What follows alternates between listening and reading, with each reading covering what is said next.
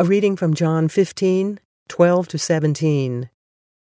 My command is this: love each other as I have loved you.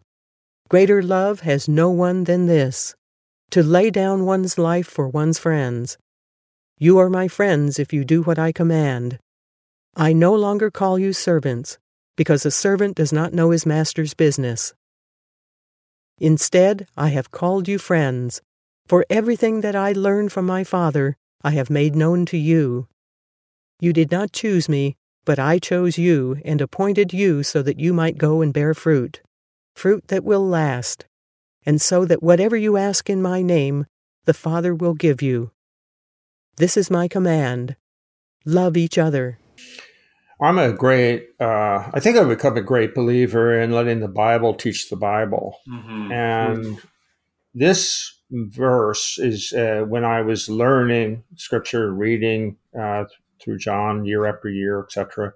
This was one of the key things. My command is this: love one another as I love you. Greater love has no one than this, that he laid down his life for his friends. The sacrificial nature of love really got me. But also the other part of it is he doesn't mention the great commandment, because love one another is the second part. Love your neighbor as yourself.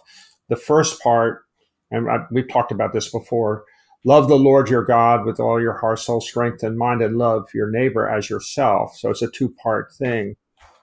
And I think that oftentimes people reverse the order of it, but actually there's no such thing as sacrificial love if the God part of the equation is somehow excised out of it.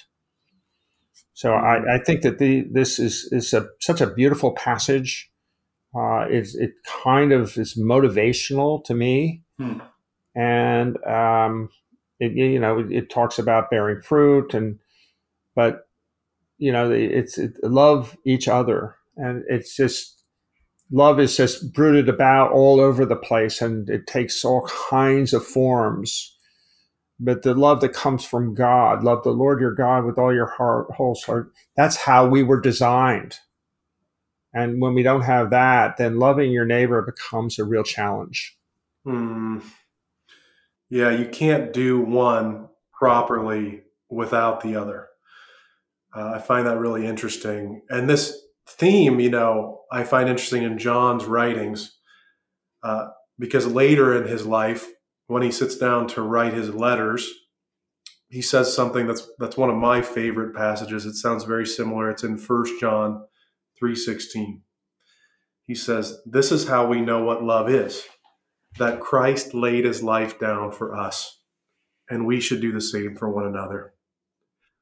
And what stands out to me so much about this verse in 1 John 3 is that John, he was actually at the cross.